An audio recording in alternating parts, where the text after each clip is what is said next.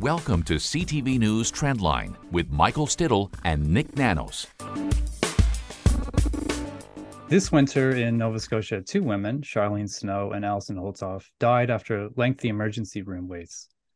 In this episode of Trendline, Nick and I want to do a deep dive on one issue, healthcare. And to do that, we're joined by health reporter and CTV News contributor Avis Favreau. Welcome, Avis.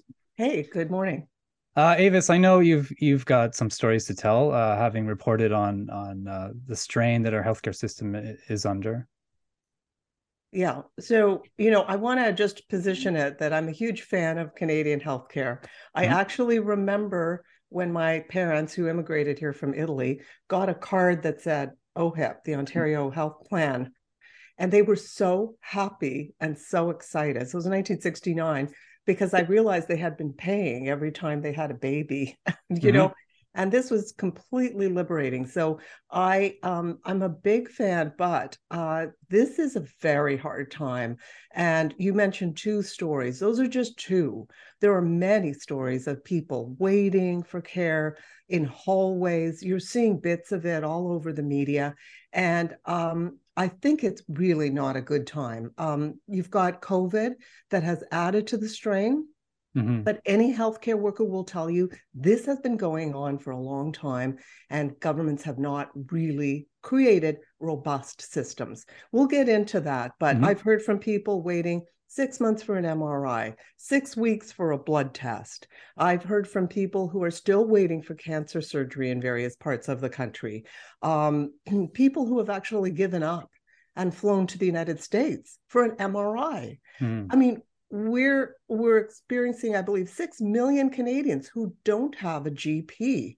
One gentleman who wrote to me said that if you want care in his BC community, you line up at a walk-in clinic at 7 a.m. and pray you get into the lineup by 9 because all the spots are filled. This goes against everything we've thought about healthcare and preventive healthcare in Canada. 6 million people without a doctor or a nurse practitioner. It's crazy. That's why people are so up in arms, and so this is such an issue for them. Those are some staggering numbers. And Nick, I mean, there's so much frustration out there, and you've been tracking these issues of concern. Where does healthcare stand right now? Well, it's a top issue, and Avis's point, this is like a white knuckle issue for Canadians, because the thing is that, most Canadians rely on a public healthcare system. If you're in a car accident, you can get into the emergency pretty fast. But, if you need a doctor, and, Avis was talking about all those things. But, from a polling perspective, when we look at the trend line and the proportion of Canadians that identify healthcare as their top unprompted national issue of concern, well, check out the trend line, at least back to 2005 up to present. And, you can see that right now we're at a high. Even higher now than it was during the pandemic, where Canadians identify healthcare as their top unprompted national issue concern. So this is on the radar, but it's kind of like Groundhog. You remember Bill Murray's Groundhog Day, where you wake up and he smashes the alarm clock? Well, healthcare is kind of like that. It's like every day we wake up and it's like we're repeating and having the same issues, the same stresses that we had before. But now, to Avis's point, in this post-pandemic world, it seems to be becoming more intense, what I'll say, the pressure on the system. And I think many Canadians are outright questioning how resilient is our healthcare system in meeting our demands. And I think when they're asked that question, they're like, I'm not really sure how ready, prepared, or resilient it is. Yeah, absolutely. Just to follow up, I sense a lot of anxiety. The sense is that the healthcare system won't be there when they need it. So where do you go if you don't have a doctor? You go to emergency. When you go to emergency, what's the average wait time? 22 hours. Wow. When you look across the board, 22 hours. Canadians know that there's a trade-off when it comes to healthcare. Everybody gets it, but everybody kind of waits. And they understand that. But 22 hours with rural emergencies closing where they have no doctors and walk-in clinics, it's just too much. And so you have people who have been in lockdown and everything who are now anxious about healthcare. And that's, I think, Nick, what's being reflected in your poll. People are worried. maybe it's not there for me when I need it.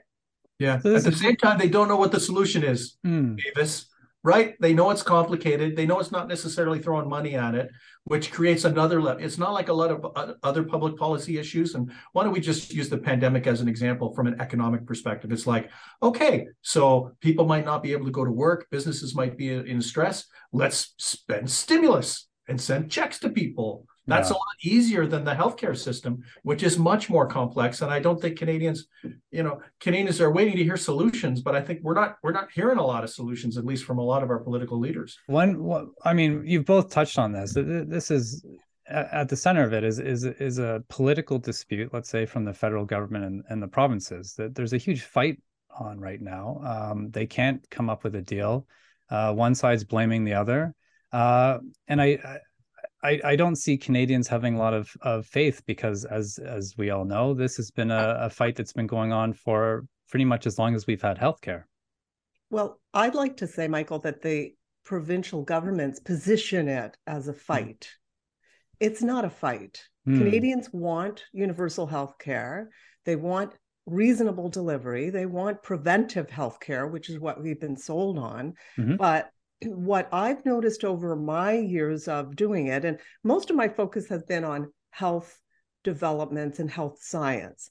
But as an outside observer, what's become very clear to me through my 30 plus years and the pandemic is that the provinces are all doing their own thing, and things don't line up. And they're doing things for political expediency over the best interests of the public. I was at dinner with a healthcare worker at one of the hospitals, and she said, absolutely, every 4 years, it changes. The direction changes. Oh, we're going to privatize this. Oh, we're going to privatize long-term care and different things. So I think the public is confused and angry, and that leads to the anxiety. We can go into this, but what do you think, Nick?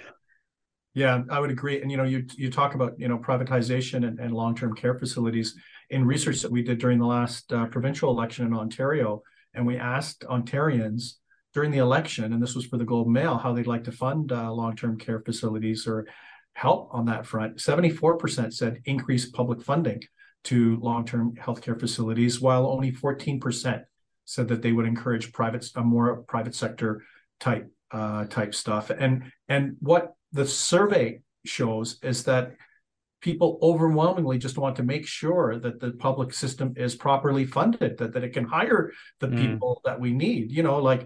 It's kind of a bit of a truism where you kind of, if you don't have enough people, it would be like, if this was a business, it would be like saying, I don't have enough employees and I need to change my business model, when the reality is you just need the employees to do the work and to deliver just services to customers. So, I think that the first step in kind of dealing with this crisis is talking about how many beds do we need? How many nurses, how many frontline healthcare workers are actually needed for the public healthcare system to deliver what it needs to deliver? And we've never talked about that. It's like they start going to kind of other options as opposed to focusing on the people in the system. On that note, Nick, we've heard a lot of surveys about burnout amongst healthcare workers, where we all know we need more healthcare workers, but through the pandemic, they've been through the ringer. And what steps do provinces need to take to counter burnout and to increase their staffing? Well, the thing is that it's pretty clear, and Ava's probably is hearing this on the front line, that all healthcare workers from top to bottom are under stress and some of them are just walking away. The pandemic was basically a tipping point for a lot of individuals who are already under stress. Like, we have to remember that the system before the pandemic was under stress, and then we had the pandemic put on top of that. And now we have extra kind of post-pandemic pressure now. So, should it really be a surprise that we're having trouble attracting people into the healthcare sector? What are you hearing about this, Avis? I mean, are you hearing about healthcare workers that have had burnout and they're not coming back? That's it?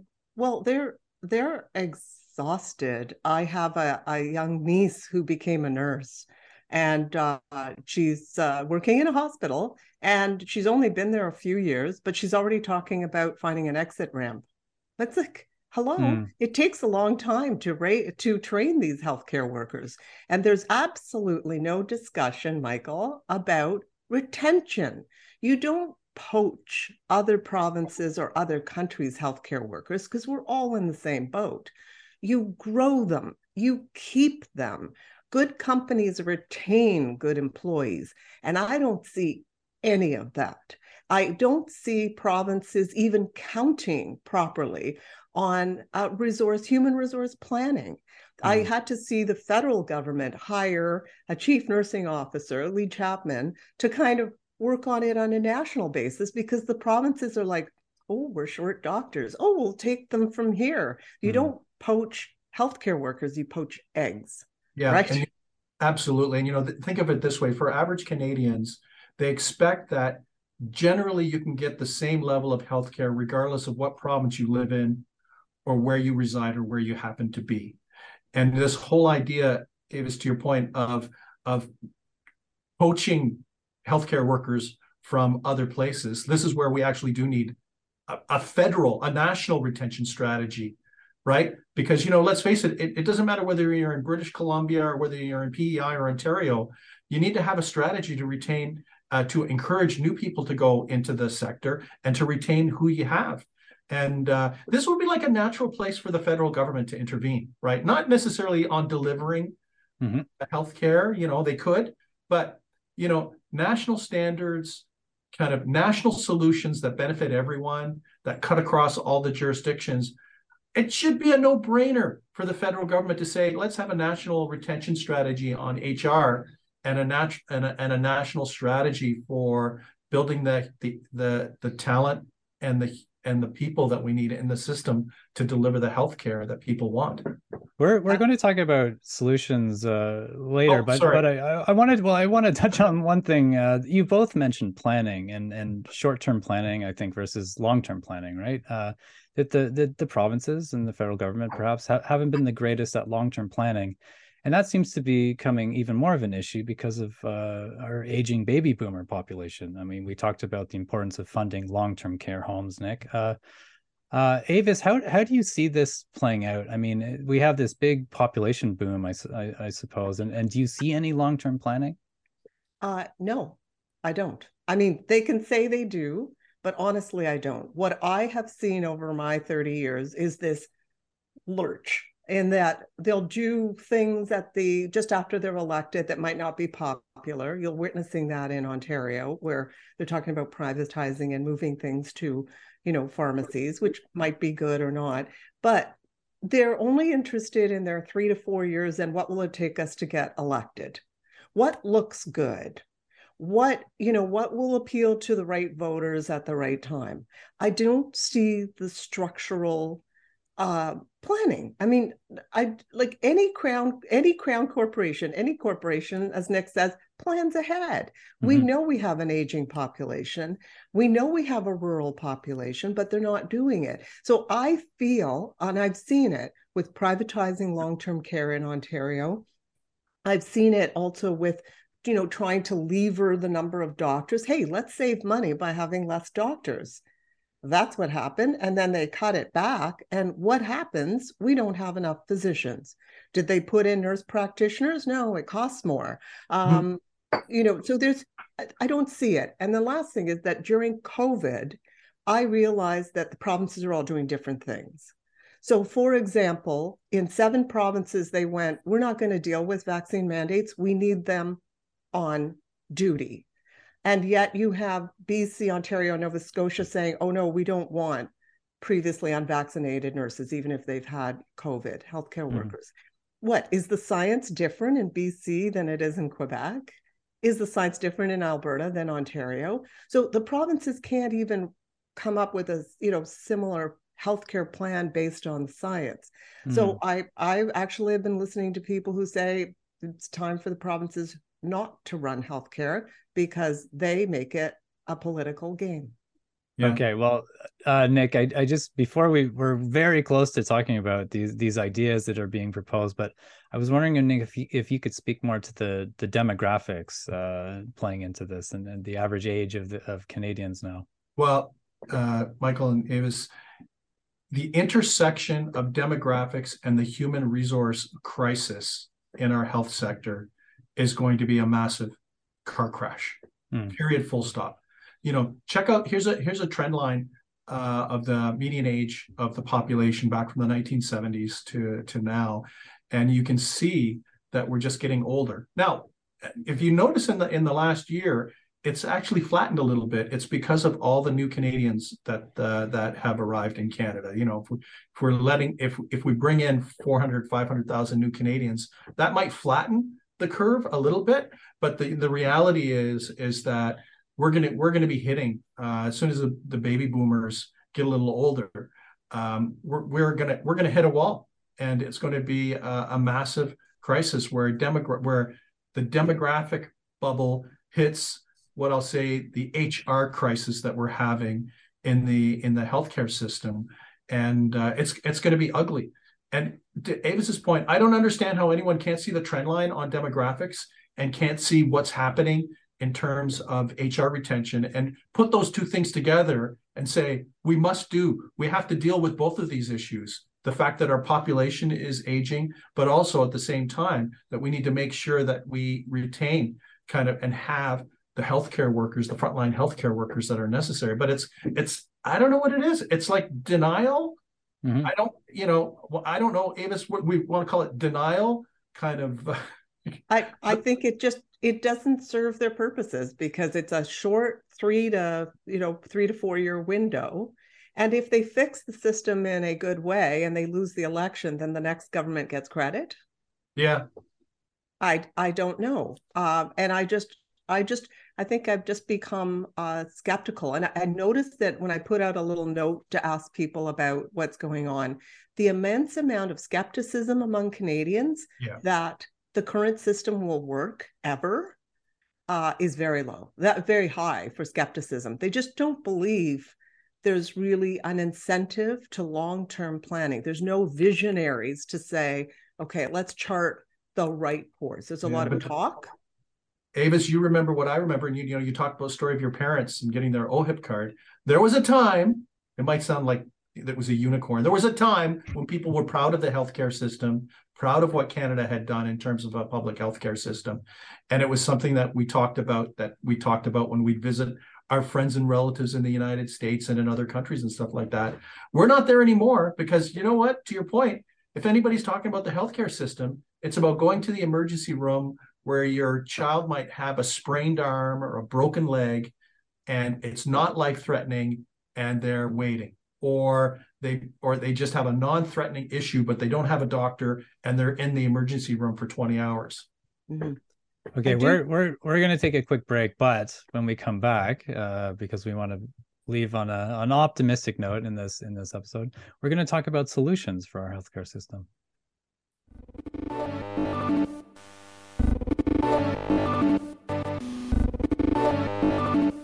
Welcome back.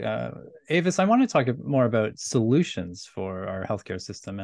And one of the things you talked about is proposals to take some of the jurisdiction away from the provinces.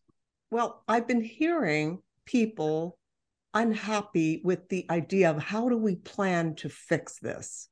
And we understand that the Prime Minister and the provinces are going to be making some sort of a deal on February the 7th, where there will be more money given to the provinces to fix healthcare.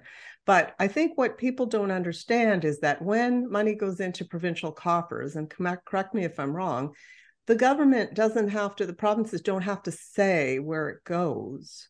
And there's been a long history of the money going and not having a clear idea of the deliverables and the return of the income that they're getting in terms of patient well-being and care, timely care, and the whole thing.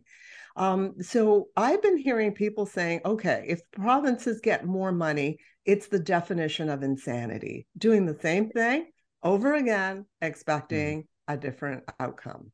And that we have to look at a bigger structural issue with many people and some doctors. And then I discovered a petition that is saying, make the deliverables, make the big planning, the human health resources planning, make the rural healthcare picture federal. give the federal government more power to really make the changes that Canadians want for healthcare, and put it on a steadier ship than provincially run healthcare, which is that 3 to 4 year lurch between elections and Liberals and NDP and that. And I'm hearing more of it. I don't know. It's worth a debate. I'm curious. I think we need. I'd like to see an intervention. Here's what I'd like to see. I'd like to get the premiers and the prime minister in the room, and then I'd like to have patients come to them and tell them what they have to deal with, so that they have to hear it firsthand. And then I'd like front care healthcare workers to go in and kind of tell them their story, so that they can get it into their mind that they need to act, that this is more than just a political issue, and that they need to start making long-term decisions that are in the best interests of all the citizens of Canada. Because right now, I feel it's like Charlie Brown's teacher. It's like, wah, wah, wah, wah. I feel like we're hearing the same thing and the same type of posturing. We need to think outside of the box. Avis, to your point about attaching strings, that's the way it used to be. In the olden days, the federal government would fund university and colleges, and there'd be strings attached. They'd fund the healthcare, there'd be strings attached.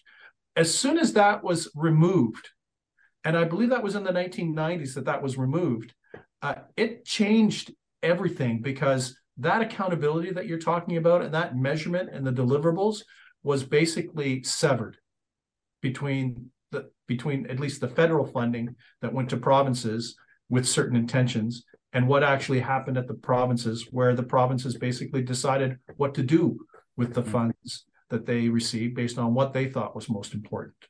Do you know Nick, why those ties were severed? Do you know why those ties were severed? Was it political, provincial It was. I remember sitting with a cabinet minister one time, and I'd asked that cabinet minister, what was, things pollsters ask, what's the one decision that you regret most as a cabinet minister? And that cabinet minister said, when we removed the strings that were attached to funding from the federal government in transfers, they said that was in retrospect, at the time, we thought it was good because it was part of the federation and us working together and allowing the provinces the fiscal flexibility to do what they needed, right? And that we weren't going to be as directive and let the provinces figure out what they needed. And I think that was also in the context of Quebec wanting more latitude and not wanting those strings attached. And I remember the cabinet minister saying that was the worst decision that I sat at a cabinet table that was made, because it was just wrong for Canada. We did it because we thought it would be good for the federation in a kind of post-referendum world, but it was fundamentally bad. And we have to go back to that. To that point though, Nick, I mean, how feasible is that? Once those strings are cut, can you bring them back? I think you can bring them back. It'll just cause a massive stink. Oh my God. All the provinces, the provincial premiers will be up in arms because they'll say, how dare you tell us? But you know what? The federal government has a responsibility. It collects taxes and it disperses taxes. It has a responsibility to account for all the money that it spends and all the money that it transfers. That's my view. Would you see that as a big political win for the Liberal government if they were to pull that off? I don't know if they could. I don't know. Do you think they could? It would be a win, but could they do it? Would the province of Quebec ever agree to strings attached to funding from the federal government now that they've had that? I don't know. But sorry, go ahead. I was going to say, if Prime Minister Justin Trudeau is looking for a major legacy before he potentially steps down, I mean, yeah, well, he'd have to quit politics right afterwards. I just because he's not going to be popular in Quebec. That's very true. Absolutely not, because you see provinces moving towards, like Ontario, moving to privatize things because, never waste a good crisis. We didn't hear it in Ontario during the election that they were going to do more private clinics and move that direction. But, they're doing what works for whatever the Conservative government here wants to accomplish. I do want to say, just on the private healthcare system, I think that most Canadians don't realize we already have a lot of private healthcare. Every GP across Canada is a private corporation. A lot of the hospitals are private, not-for-profit corporations. Then there's the famed Shouldice Clinic, which is grandfathered in. And part of that is that they just do hernias, and high volume places have the best outcomes. So when you hear private care, it's a bit of a trigger word, and I just want people to sort of go, well, what kind of private care? Avis, to your point, I think most patients would be surprised that their physician pays for their office, pays for the staff, pays for the nurse, pays for all the equipment and stuff like that, which is why they're a small business. And it's a bit unfair when they talk about these billings. You know, they report on the billings of some physicians, and they don't report, well, hey, you know, yes, that's what they're billing, but the reality is how many staff are they paying for? This isn't kind of like there's, because people confuse the billing with the salary or how much a physician might be making, when the reality is they're paying for rent, they're paying for the receptionist, they're paying for all of the equipment, all of the overhead, all of the staff that they might need. And, you know, so in a way, there are a lot of things that are kind of, to your point, misunderstood in our system, that there is some private role in certain specific things already. But yikes. I'm curious, Avis, what frontline healthcare workers think about what Ontario Premier Doug Ford is doing with using private clinics to ease up some of the backlog in surgeries. Well, it's a mixed response, Michael. I mean, you know, the ones that understand the role of private in the context of how healthcare private is done at the moment understand that in order to clear things up, you might need a bit of that. It's just the way in Ontario it's done. So, for example, a lot of the cataract surgery has gone to one particular company that has turned out to be a donor to the Conservative government. So I think there's skepticism. The other thing too, though, again, is that how it looks or who it benefits. People are skeptical about that. Instead of listening to the frontline workers who are saying, hey, maybe it's better if we improve workflow. So maybe I remember a crisis in the 1980s when I was reporting on people who couldn't get heart surgery and they were dying waiting for bypass surgery. And the health system in Ontario, and I believe other places, started to fix it by having specialized centers that were then, you know, patients would get it to the next available hospital surgeon who could perform it. And it worked out, the triage system. So, you know, if you listen to your frontline workers, they have good solutions. They're not stupid. They're there. They understand how it works and how to make it better. Instead, the government comes down with these top-down decisions, and you know, less so in other provinces, but it raises a lot of questions. And I think there's, you know, they're in a way, nurses are in conflict with the Ontario government. They're capping their pay. They're not working on retention. Physicians are tired and leaving. I mean, it's just, I don't think that they have generally the support of the health system, the healthcare workers, I should say. Yeah. Avis, I was curious if you've heard of any other, you know, ideas from doctors and nurses about long-term solutions for this. Well, a shout out to the frontline workers who have been working like crazy and are still doing the work. I was talking to nurses when my mom was in hospital with COVID, and she passed in September, but I watched these nurses work so hard. And they were saying there were simpler solutions. Number one, retention. Number two, you don't make people work crazy shifts because you don't have staff. You have enough staff to back up what's needed, right? They were exhausted. I mean, I felt so sorry for them. And if we weren't there 24/7 with my mom, nobody would be with her. That's just the way it is. I've had some doctors talk about just forget the provinces and look at a federal leadership. But also I've had people say, we came up with solutions in 2002 with the Romanow report, 47 recommendations. A lot of them were never taken into practice. And a lot of them, I reread them the other day and I thought, well, why don't we do some of these, like electronic medical records so that someone can get care in different areas without a lot of paperwork?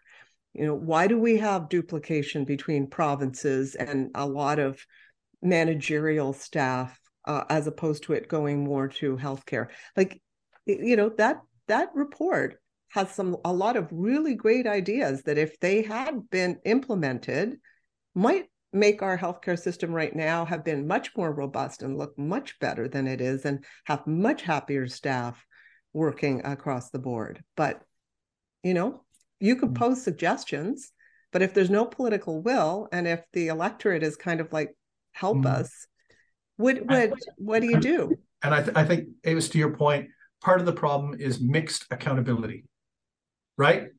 So, you know, the feds play a significant role in funding healthcare, and the provinces are delivering.